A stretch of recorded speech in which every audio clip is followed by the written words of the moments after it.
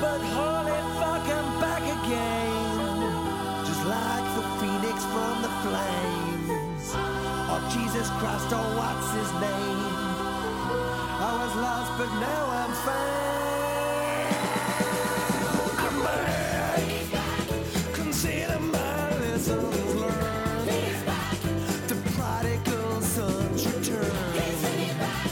Rebuilding the bridges I burned. I'm back to save my reputation, save you all from your damnation, start the fucking celebration. Seen the holy light, everybody bow before me, gather round and all adore me, restore me to my former glory, the resurrection's night. Nick Helm is a man so rock and roll the discipline is not even big enough for him. A fine musician, in fact his latest album is imminent, he's made his name as a comedian and actor, providing heavy entertainment to the masses. His star is Shone Brightest in hit comedy Uncle, in which he plays a layabout musician trying to make it big. Ahead of his all-killer Sunfiller live show in London, I thought I'd quiz him on the music he couldn't live without. Well, Nick, it's an absolute pleasure to have you as a guest on Desert Isolation Discs. Thank you for having me. We're recording the Pleasance Theatre, your local, in fact. Yes, this is my local, yes. I live around the corner. It's a man with a huge red nose straight behind you that I'll try not to be I think that's Mark Watson. Is it? I've got a feeling. It's definitely got glasses and beard. I think somebody must have done it during one of his 24-hour shows. Ah, that would make sense. Does he love Gary Lineker, as the speech bubble says? I don't know, because I might be totally wrong. But I think, yeah, there you go. Good luck, Mark. Ah, that would make sense. We're going for a world hugging record. I mean, it's a bit twee. And it is like 15 foot long. Yeah, I think they must have got someone in to do it. I doubt it would have taken them 24 hours, though. So job's worth. So, how did you approach picking your favourite tunes? What do you want, the true story? The real story is my PR lady told me I had to come up with three, and it took me ages to come up with three, and I was I deliberated over it for a long time, and then 2 minutes ago you said you wanted 8, and I've just pulled another 5 out my ass, and it'll change like immediately. As soon as I've said it, I'll regret it. I mean, I already regret some of the stuff on the list as it is. It's like I handed you... I was Dale Winton on Supermarket Sweep. I handed you a basket, and then just as you were about to set off, I said, "Oh, actually, you can have a trolley." And you can just pile them in. I've literally... No, I haven't needed... there we go. Perfect timing as well. The sound of something being piled in. So tell us about the first one, then. Well, one of my favourite composers is Ennio Morricone. I went to see him with my friend... I went to see him with my friend Nathaniel, and when we got there, we were both kind of really excited about it. And the one thing that we were saying was, "Do you think it'll play the theme tune from Untouchables?" Yeah. And we were really excited about it. And we were just like thinking, "Oh well, I mean, obviously he's going to play Ecstasy of Gold, but do you think he'll play the Untouchables theme tune?" Yeah. And not only did he play it, but he opened with it. Really? And I think that is one of the best. It's from Brian De Palma's Untouchables. It's like one of the best opening credit sequences, and the theme tune is really sort of like unnerving, and it's got a really kind of like it's very rhythmic, but it's kind of like it's just that it's relentless kind of like beat to it, and when you're watching it, it really gets you kind of like in the mood to watch a film. But it really sets the tone for the film like amazingly. Because you're a massive film buff, aren't you? I am a massive film buff. And actually, I've just realised I've got a couple of. Oh wow! I've got 3 Kevin Cosner films on here without even trying. This should be a listen along. This could be a DVD extra for Cosner. That's crazy. Really that is really crazy though. I've just literally realised I've got 3 Kevin Cosner films. So I'm going with Untouchables for my first one because I think it's a good way to start anything off. But great. Yeah, amazing song. Let's give it a listen.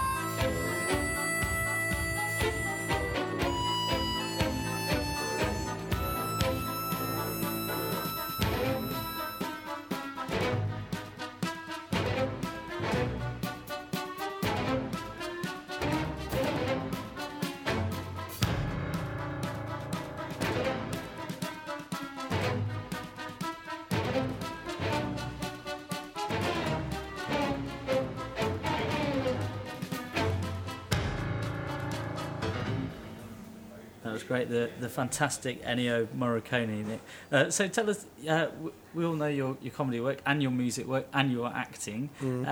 What's your attitude to music within that? As in, do you have a preference within those three incredibly What's my favourite thing? Yeah, what do you enjoy doing the most? You know, I think that what I've tried really hard to do is to not pigeonhole myself and to not typecast myself, and I just like being creative, really. And what I found when I was at school, I used to be in a band, and I used to write theatre, and I used to do write school assemblies and stuff like that, and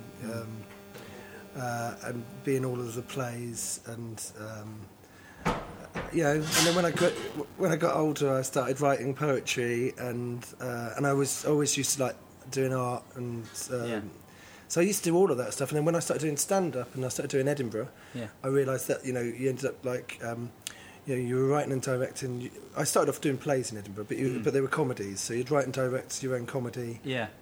You'd design the sets and the costumes and the posters, and so that sort of like it would just tick a lot of artistic boxes, and I think and then when I started doing stand up, I only had 15 minutes of material. I had to do 20, and so I just whacked in one of my songs. And what I found was the more sincere I was with my songs, I used to write quite heartfelt, sincere songs. Yeah. And what I found is that when you did it, people laughed at them. So you just sort of like go, it's meant to be funny. No, it's not my heart breaking, really. No. So that was just a happy accident. It was a happy, and then I think that's sort of like where I sort of developed my sense of humour from, which was I found that the more sincere and honest you were, or the more like awkward you made things, the funnier it got, really, and because people's mechanism would be like, I can't handle this, it's too embarrassing, so I'm going to laugh. And I think that's kind of like how my act developed. But I don't really I've started making films as well, so I don't really have a preference to what I do. It's just when you feel like one of the things that you're doing is getting a bit stale, you can always move on to the next thing. Do you think people understand that it is an act? Not always. I don't think they do always. I don't think they have to. I think that sometimes when people don't understand that it's an act, the people that do understand it's an act enjoy it more. So because I split audiences, so I'll have a good gig and a bad gig at the same time. So there'll be audiences that love it and audiences that hate it. And when the audiences that hate it, when the audiences that love it notice the audience that hate it, then they love it more. There was a gig I did in Edinburgh in 2011, and I got a 5-star review from the Telegraph. And that meant that all of these Telegraph readers came to see this 5-star show that didn't exist. It didn't exist. It was just like one guy liked it, he gave it 5 stars. And all the Telegraph readers went, oh, it's 5 stars, it must be excellent. And so they came in with their arms folded and they were like, where's this 5-star show? And you go, well, really, it's a group effort. If the audience like it and you like it, and you're enjoying it, then it becomes a 5-star show. But if the audience hate it, and you hate being on stage, then it's it's going to fail. So it's a day by day. It's a moment. It's like bottling lightning. No, that's such a good point. The audience don't. So it's almost impossible, I think, to review live comedy unless it's a recording of it. Which doesn't change. But if it's live comedy, a show will change from day to day. And so I had all this audience in, and then and literally the front row. There was 4 rows deep. It was at the Pleasance beside, and the entire front row got up and left throughout the hour. Some people left within the first 5 minutes, which was ridiculous because they hadn't even had a chance to. But it was a very intense show, and some people couldn't handle it, which was ridiculous because it's not my intention to do that. No, it's just to entertain people. And then the entire front row left, and some others. But the people that stayed, they thought it was amazing. Just like, because they loved it even more, because they were just like, I can't believe that people have reacted so strongly to this. And that's probably one of my favourite ever gigs, because it involved a third of the audience walking out, which to most people would be a failure, but for me it was just kind of like, no. good. No, it's fine. It's better than everybody staying and mildly enjoying it. Do you know what I mean? Definitely. Yeah. So what was the second choice you've got? Okay. So my second one is going to be The Power of Love by Huey Lewis and the News from Back to the Future. Fantastic. And what I'd say about that is it's just one of the best films ever made. And it's had a revival recently because of the year being... it was 2015 last year. Yeah. And that's good. It's justifiable. People have gone... But I think that it's just one of those films that... I mean, that really is like lightning in a bottle. And I just really love that first film. I love Michael J. Fox. I love Christopher Lloyd and Lee... is it Leah Thompson or Leah? Yeah, Leah, is it? Yeah. Is it Leah or Lee? I never know because I've only seen it written down. But I thought it was Leah. But I love her, and you know, she was like one of my first screen crushes, and that song is just such an amazing. It's such a cool song, and it makes you feel like, because when it kicks in at the beginning of the film, it makes you feel like you're just about to go on like this adventure with it. It's such an amazing setup for the rest of the film. It's brilliant, and the whole soundtrack is great, but that song is brilliant. Right, let's strap ourselves into the DeLorean then and motor on through.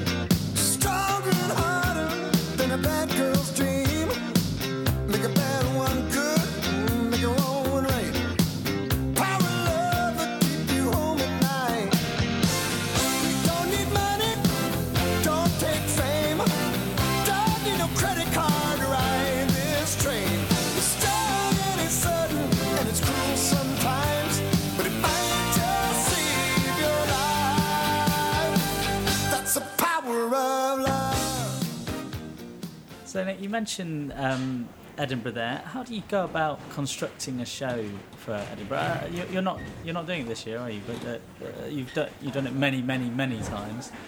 Do you have a certain sort of tactic that you go out to theme it around something in particular? Or? Yeah, I mean, I'm sort of gutted that I'm not doing Edinburgh this year because I've got a show that I'd like to do, which for me was quite an important show because it was a very personal show that has a sell-by date, really. Right. Where I wrote it last year. I had a bit of a weird year last year, and so I wrote a show about it. But what's the sort of broad theme? Oh, it was just about... I moved into a flat and I was living by myself, and it was kind of about... and so I think every other year I've written in character, and this year was kind of like a fairly honest... It wasn't really a character thing, and also I wasn't. It was one of the first shows that I've written in a long time where I wasn't particularly concerned about being funny.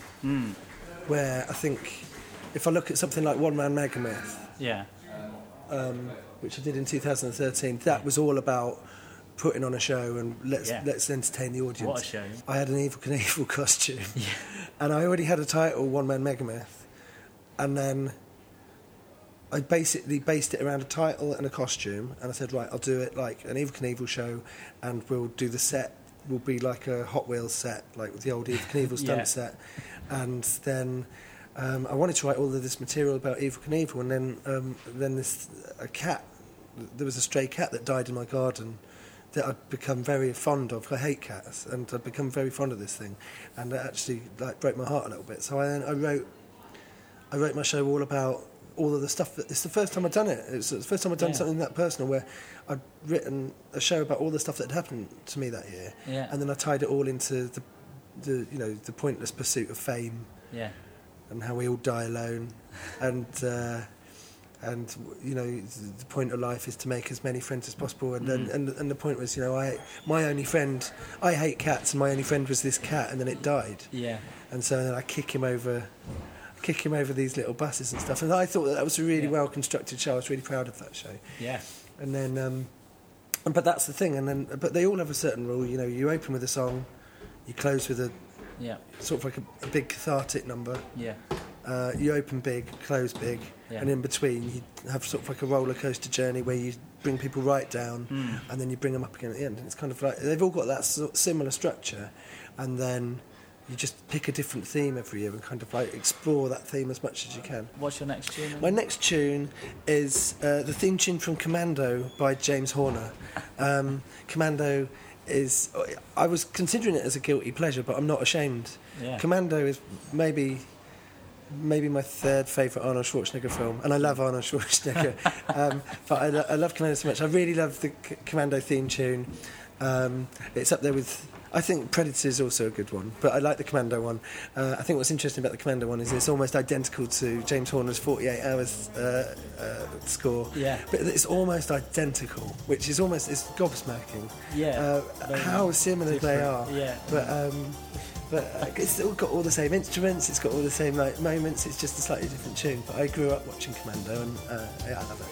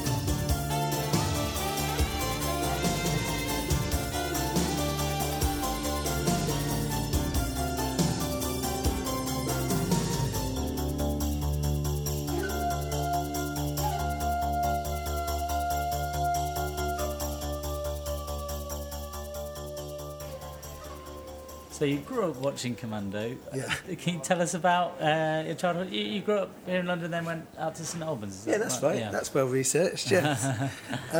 Yeah, I grew up in. Well, in my research, you've told me something I didn't know before, which was that market days at St Albans are Wednesdays and Saturdays. Wednesdays and Saturdays. Yeah. Yes.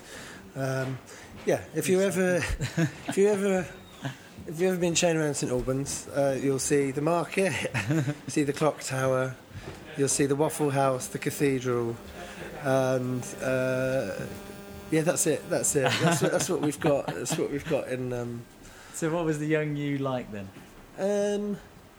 Yeah, I think the young me. What was the young me? I was very happy in London, and I was very unhappy in St Albans, and I never really fit into St Albans until probably about halfway through secondary school, where I kind of like started doing drama and got into that a bit, and I started writing stuff. And that was, and yeah, it was kind of. But I think that's where I suddenly.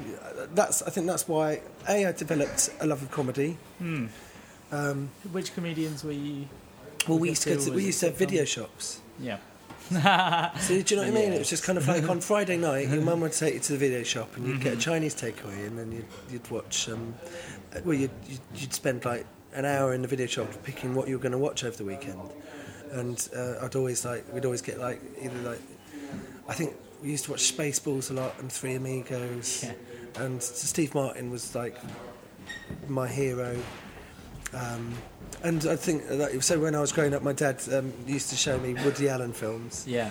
And I was really young. I was too young for them. Way to bleed neurosis into a yeah. But like the thing is, it's really weird because like my dad used to find Woody Allen hilarious. He used to just like laugh and laugh and laugh at him, and I would be like this kid, and I didn't understand. I was like 4 or 5, and I didn't understand any of the jokes. But I'd look up at my dad, and he was laughing, and I'd kind of like go, ha ha ha, ha. Yeah, ha ha ha, ha, yeah, Dad, yeah, ha ha ha.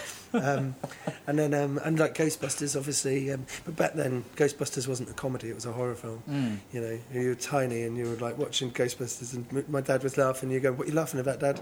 That librarian ghost is terrifying." Do you know what I mean? Well, what are you laughing about, Dad? There's that ghost in the taxi is just you were petrified. Yeah, petrified. It was just, but you went to the video shop every Friday, and I was talking because that's the difference in Netflix, isn't it? Because I was trying to find something to watch on Netflix yesterday. Yeah.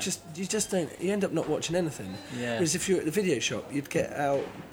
You know, when we were at university, I think we ended up getting out Idle Hands and A Clockwork Orgy.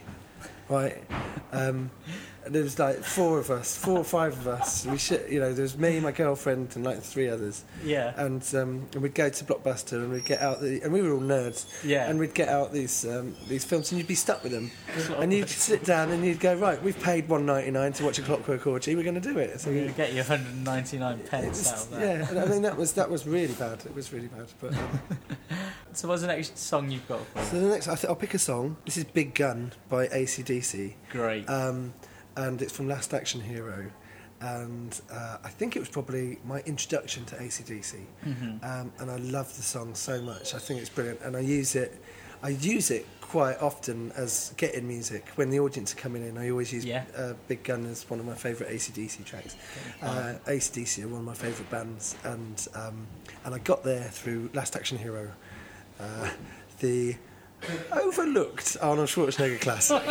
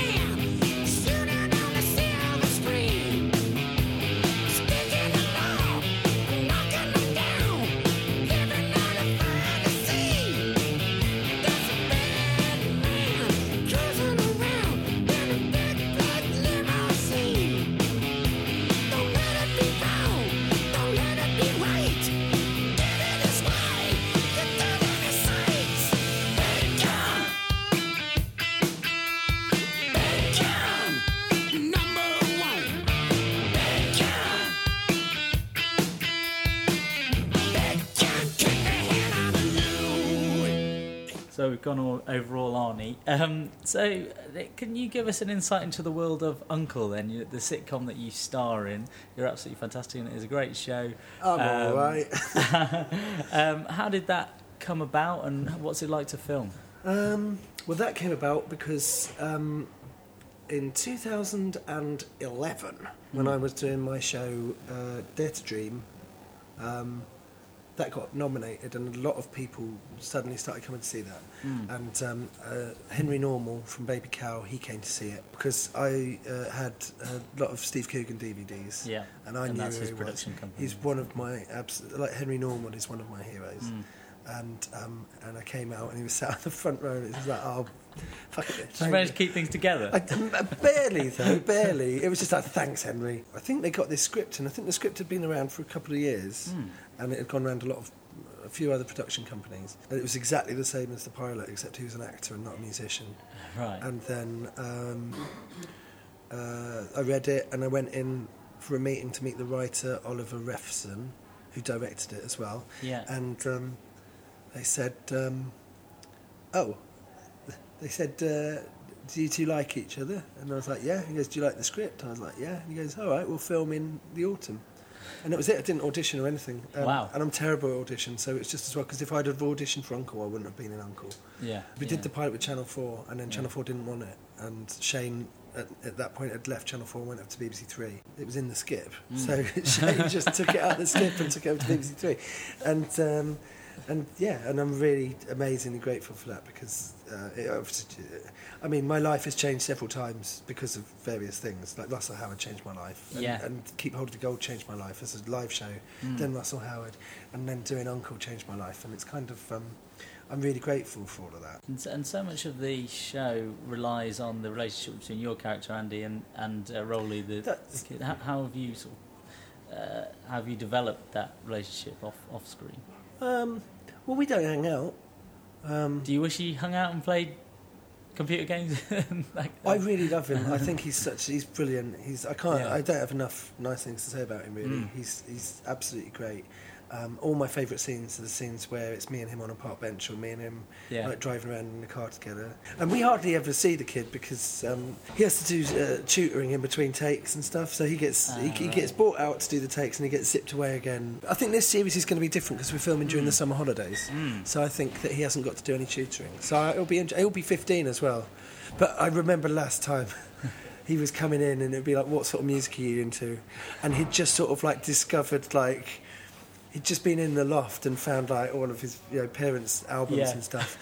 What are you into? And he's like Blur and Pulp, and I was like, oh no, I'm so old. It's like, but it would be the same as you finding Beatles albums, 12-inch Beatles records. I discovered this band. Yeah, I've discovered this band. You won't have heard of them. I like cool music, Nick, like Pulp, and you're like, there, oh no, brilliant. So old. And what's your own personal uncle or nephew relationships, if you have any? I don't have any nephews. I've got an uncle called Chris, who I love. Yeah. And Uncle came out, and he's like an electrician. His claim to fame was being interviewed when the power went down up north in Evesham on Blue Peter by John Leslie, which in 1988 was prestigious. That was big. But now, you kind of think it's a bit tainted. So he was. So he doesn't really approve of my swearing or anything like that. Right. But I did this. Uncle came out, and I got this letter from him, and I was like, "Oh, right, what's this letter?" So I opened the letter, and it was like a letter. It was like, I found these cuttings, and he'd gone out, and he hadn't just cut out from the newspaper. He'd gone to like the post office and photocopied the newspaper and cut out the photocopies of the cutting. And so he'd gone to a lot of effort. Yeah. And they were bad reviews. What? They were just like, Uncle's a terrible show, and there's never been a more unlikable creation from Oliver Refson, and it was just like, you just like go, why would you do that? Why would you go to that much effort to send me negative reviews? I think he just did it because my name was in print, and he was overexcited, and he didn't realise the context of it. Should we play some music? Yeah, sure. The next one is the John Dunbar theme from Dances with Wolves, which is my second Kevin Cosner pick of the show. Dances with Wolves, the director's cut, at like 3 hours 45 minutes. It zips by. I love it. I love it so much. I just think it's one of those films where it's sort of like the music is just emotionally stirring, and the ending is just, it destroys me. You can see disaster on the horizon, and there's nothing you can do about it, and it's quite a frustrating film, but I think it's amazing. And the theme tune, the John Dunbar theme tune, is one of the best pieces of music I can think of.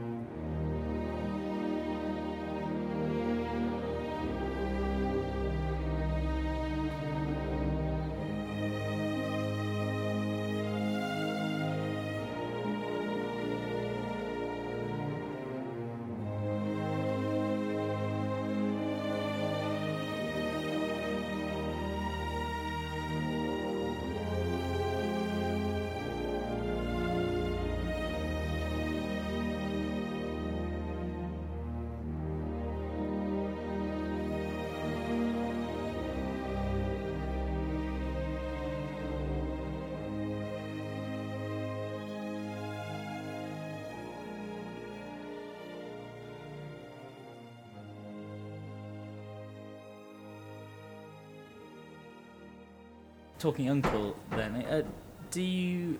So you're going to do another series of that. Do you have ambitions to do similar kind of work? Are you now turned on to TV in that sense? I love acting. Yeah. I love acting on TV. I love doing stand-up comedy. I think if there's a world where you can kind of like plate spin and keep everything going at the same time, that's good. Yeah. I made a short film last year, which I directed and co-wrote, and that was based on a year in my life that happened about 10 years ago. To be honest, that's what I'd like to do. And can you tell the listeners about your speech, the BAFTA speech? Oh yeah, well, I mean, basically I made this little romantic short film called Elephant that I wrote with my co-star from Uncle, Esther Smith, and I had to do a speech. We got BAFTA nominated ridiculously, because because we made it for iPlayer. Yes. So most people are meant to watch it on their phones, and we not only did we get BAFTA nominated, but we got invited to the BAFTAs where we were in the same room as Steven Spielberg and George Miller and Leonardo DiCaprio and everything, and you're just like, that's ridiculous. It's crazy. And they said, what inspired you to do that? And I was like, and in the audience, it's kind of like lots of kind of like.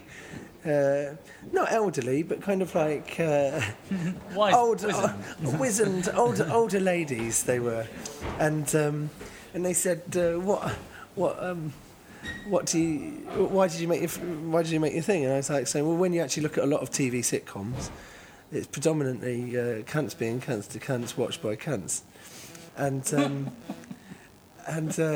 I was so charming that I got away with it. And at the end of it, nobody really commented on the swearing.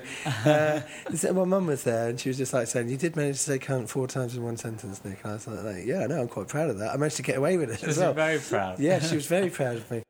And so obviously with the awards and things like that, obviously comes fame. You talked about the kind of relationship with that. And you talked about obviously being recognised on the street in your hometown and someone shouting "Grandad" when somebody shouted "Grandad" at me, and I felt really old. And then I realised that they meant uncle, and I was like, "Oh, that's all right." Do you feel like it's something that you have to handle as such, or just that kind of comes in? It's weird because it's sort of an ugly thing. Fame is an ugly thing because I think if you're pursuing it, then the work doesn't count, or the work is secondary. And I think fame should, in terms of how I feel about it, I think fame is a byproduct of doing something good, and you can either take that or you can leave it. And I think fame can be useful at first because. You can use it to get more jobs, and you can use it to get more work. And if you're hot at the moment, then people want to work with you and stuff like that. But then fame eventually kind of goes away, and if you haven't got a body of work that supports that, it's a worthless pursuit, isn't it? Yeah, I think fame is a tricky thing. I see when you're linked particularly to comedy, people expect you to be funny all the time. Yeah, or they just expect. In America, it's different. I think in America, if you've done a sitcom, people go, "Oh, there's that man from that sitcom, and now he's doing stand-up. He must be a good stand-up." Yeah. Whereas in England, people go, "There's that man from that sitcom. Do the sitcom, and you're on stage and you're like going, "I don't know what uncle." You know, they come up and they go, "Well, it's not uncle, is it?" And you go, "Well, I don't know what that is. I don't know what your idea of what that is." You to read. Am I meant to kind of like do monologues from Uncle, or am I meant to bring a kid out and talk to him about puberty for an hour? It's just kind of like, I don't know what you think that is, but it's not this show. Yeah. And your next piece? Well, interestingly, when me and Ollie had that meeting at Baby Cow, we talked about our influences, and we both, because I read the script, Uncle could be an Adam Sandler film, or do you know what I mean? It could be very broad, and or it could be something that's a little bit more delicate. Yeah. And I very much wanted it to be erring on the side of delicate. And so it was really important to work out what sort of Ollie wanted to make before I said yes. And we both really love Wes Anderson. Yeah. I think he's come off the board a bit recently, but I think that my favourite film is one of my favourite films of all time is Royal Tenenbaums. Yeah, yes, fantastic. And I think the Luke Wilson suicide scene in that is kind of one of I think it's a really powerful scene. It's a beautiful scene, in fact. And I don't think Elliott Smith is a particularly cool person to like, but I think Needle in the Hay by Elliott Smith for that sequence in the Royal Tenenbaums is one of the best bits of music in it. So yeah, I'm going to pick that. Yes, and that is a film with a lot of good musical moments. Yeah, it really is, and good tracksuits as well. Amazing tracksuits. Great, let's have a listen. Your hand on his arm, haystack charm around your neck, strung out and thin, calling some friend, trying to cash some check. He's acting dumb, that's what you've come to expect. Needle in the hay, needle in the hay, needle in the hay. hay, needle in the hay.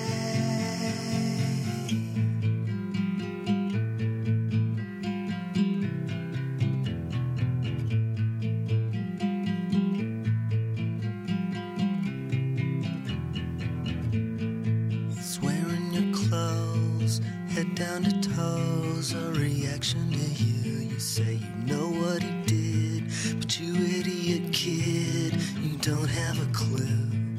Sometimes they just get caught in the eye, you're pulling him through. Needle in the hay, needle in the hay, needle in the hay, needle in the hay. Slightly more trivial question then. You've got an incredible husk to your voice when you perform sometimes, when you're singing. Yeah. Do you have to practice that? Is that and how on earth do you not spend a year's performance money on just lozenges alone? Yeah. I don't know. I've never had any singing Did you lessons. cultivate the husk? Was it deliberate? No, I think it's interesting. When I sing live, it comes out more. And it's on the new album. There are some tracks where I'm singing quite nicely. Yeah. And there are some songs that are very husky where I've kind of like gone full Lemmy. So will you tour the album at all, or will you work it into your stand-up? No, I think a lot of the stuff has kind of like been from previous shows. There's some new songs which I'd like to make into music videos and kind of and do stuff with that. I mean, they must be incredibly fun to make, particularly with Uncle. You get to make these fantastic... Do you know what, actually? The music videos are the hardest thing in Uncle. I can imagine. They're absolutely... Because normally what happens is we have no rehearsal and half a day. Yeah. And I don't know, they're really stressful. They're really hard. They're just really, really hard. What makes them hard? Just because there's no time or money. And time is money. So if we had more of a budget, we'd have a day to film the music video. You basically need a day to film music videos. Yeah. And we normally just do them in, like, I know for the last series, in episode 1, there was about like 5 music videos or 4 music videos in the first episode. Yeah. And we did them all in an afternoon.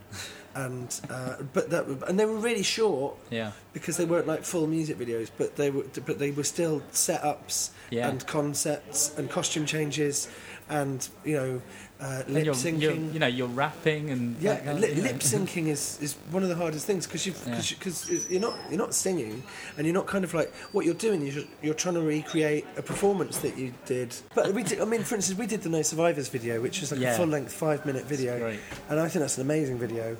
But we didn't have any budget for that. Yeah. I bought my own. I think I had 2 costumes. We rented one on budget, which was the Mad Max Future costume, but the pilot outfit I bought. So I had to rent that because we didn't have enough budget to do that. So that came out of my own pocket. But I said we needed 2 costumes. It couldn't just all be this futuristic thing. Yeah. So I ended up spending like 150 quid out of my own cash so that I could so that we could do the video properly. Yeah. And we did all of that in a scrapyard in Dorking in mid-November or late November, early December. It was absolutely freezing. It was, and we were out all day in this highly flammable kind of. There was highly flammable tar everywhere because it was leaking out of all the cars. Oh my god! And it was just kind of like this, but it was such a. There's a mini behind-the-scenes video of it. It was actually a really fun, lovely day. Yeah. And it was almost like a reunion because we came back to do it after we'd finished filming Uncle. Right, so this is the new one for me. We're going to have the theme from Suspiria by Goblin. Which is it's a toss-up between that and the sort of like nursery rhyme one from Profondo Rosso, Deep Red, which is Dario Argento. But I think the Suspiria one is more accessible as a piece of music. But what do you like about it? I've just suddenly got into Goblin and the band. Yeah.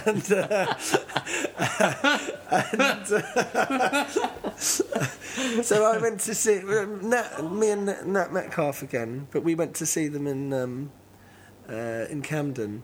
I tell you what, I went to see a couple of Halloweens ago. Alice Cooper did a talk at the BFI about the films that influenced his career. Yeah. And one of the films was Suspiria, and I had a massive gap in my knowledge. I've never seen any Dario Argento, and I've not seen Suspiria, but the clip they showed looked amazing.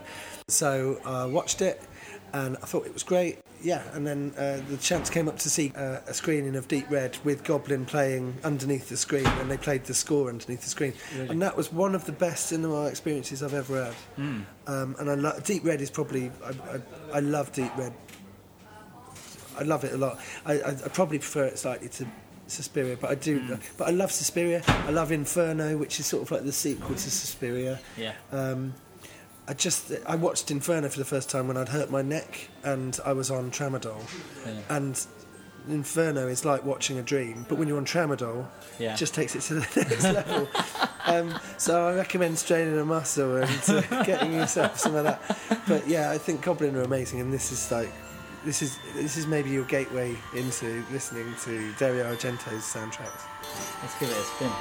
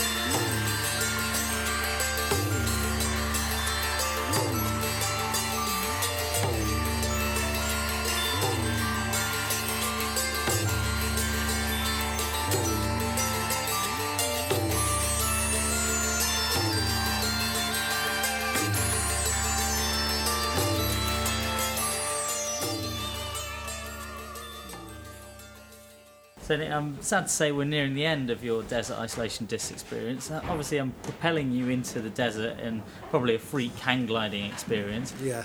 How do you think you'd cope in the desert? You a practical person? No. I'd die. Well, in the time that you think you'd be able to listen to the eight songs before that? Yeah. Yeah, that would be... Yeah, I mean, now the reality of it is kicking in. I feel like it was... I mean, I've got your ticket here. I feel like I shouldn't have really filled my bag with 8 records. I should have probably bought some water.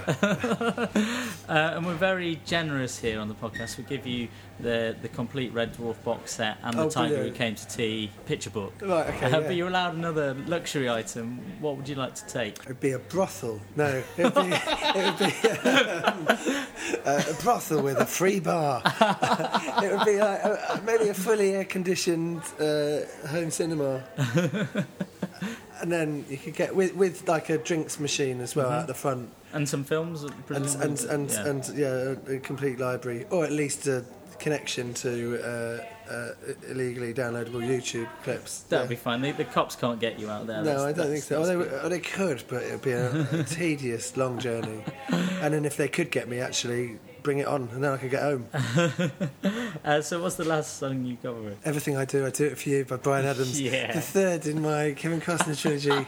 I didn't realise that I'd picked 3 Kevin Costner films, but there you go.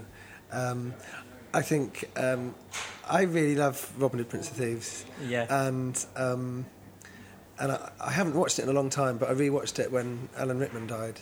I rewatched the director's cut, and yeah, it's great. I think it's really great. The director's cut is interesting because Kevin Costner went into the editing room. He locked the director Kevin Reynolds out, who was his best friend, and he went along and he cut like half an hour of Alan Rickman out. So the director's cut puts in kind of like half an hour of Alan Rickman back into the film. Yeah. And what's interesting about it was because it's the way it's reported is that it's largely an egotistical thing from Kevin Costner, that he couldn't stand the fact that Alan Rickman was upstaging him. Yeah. And so he went in and he cut out his part. But what's interesting about it, that might be the case, but what's interesting about it is actually he made a lot of good decisions, because a lot of the scenes that he's cut out of Alan Rickman are quite unpleasant, and the way that it's left is he's actually a lot more likeable, and in actual fact he overshadows Kevin Costner slightly more. He's less of a villain, and he's more of like a pantomime he's not guy that bad guy that you love, the guy that you love to hate. Well, I think we'll let Big Bri play us out. Nick, it's been an absolute pleasure. Some great choices, fascinating stories. I really appreciate you coming on to the podcast. And absolutely. And go and see you play live and go and buy your album. That's come on the 14th of April to my gig, and my new album is called Nick Helm is Fucking Amazing, and it's good. Right, over to you, Mr. Adams.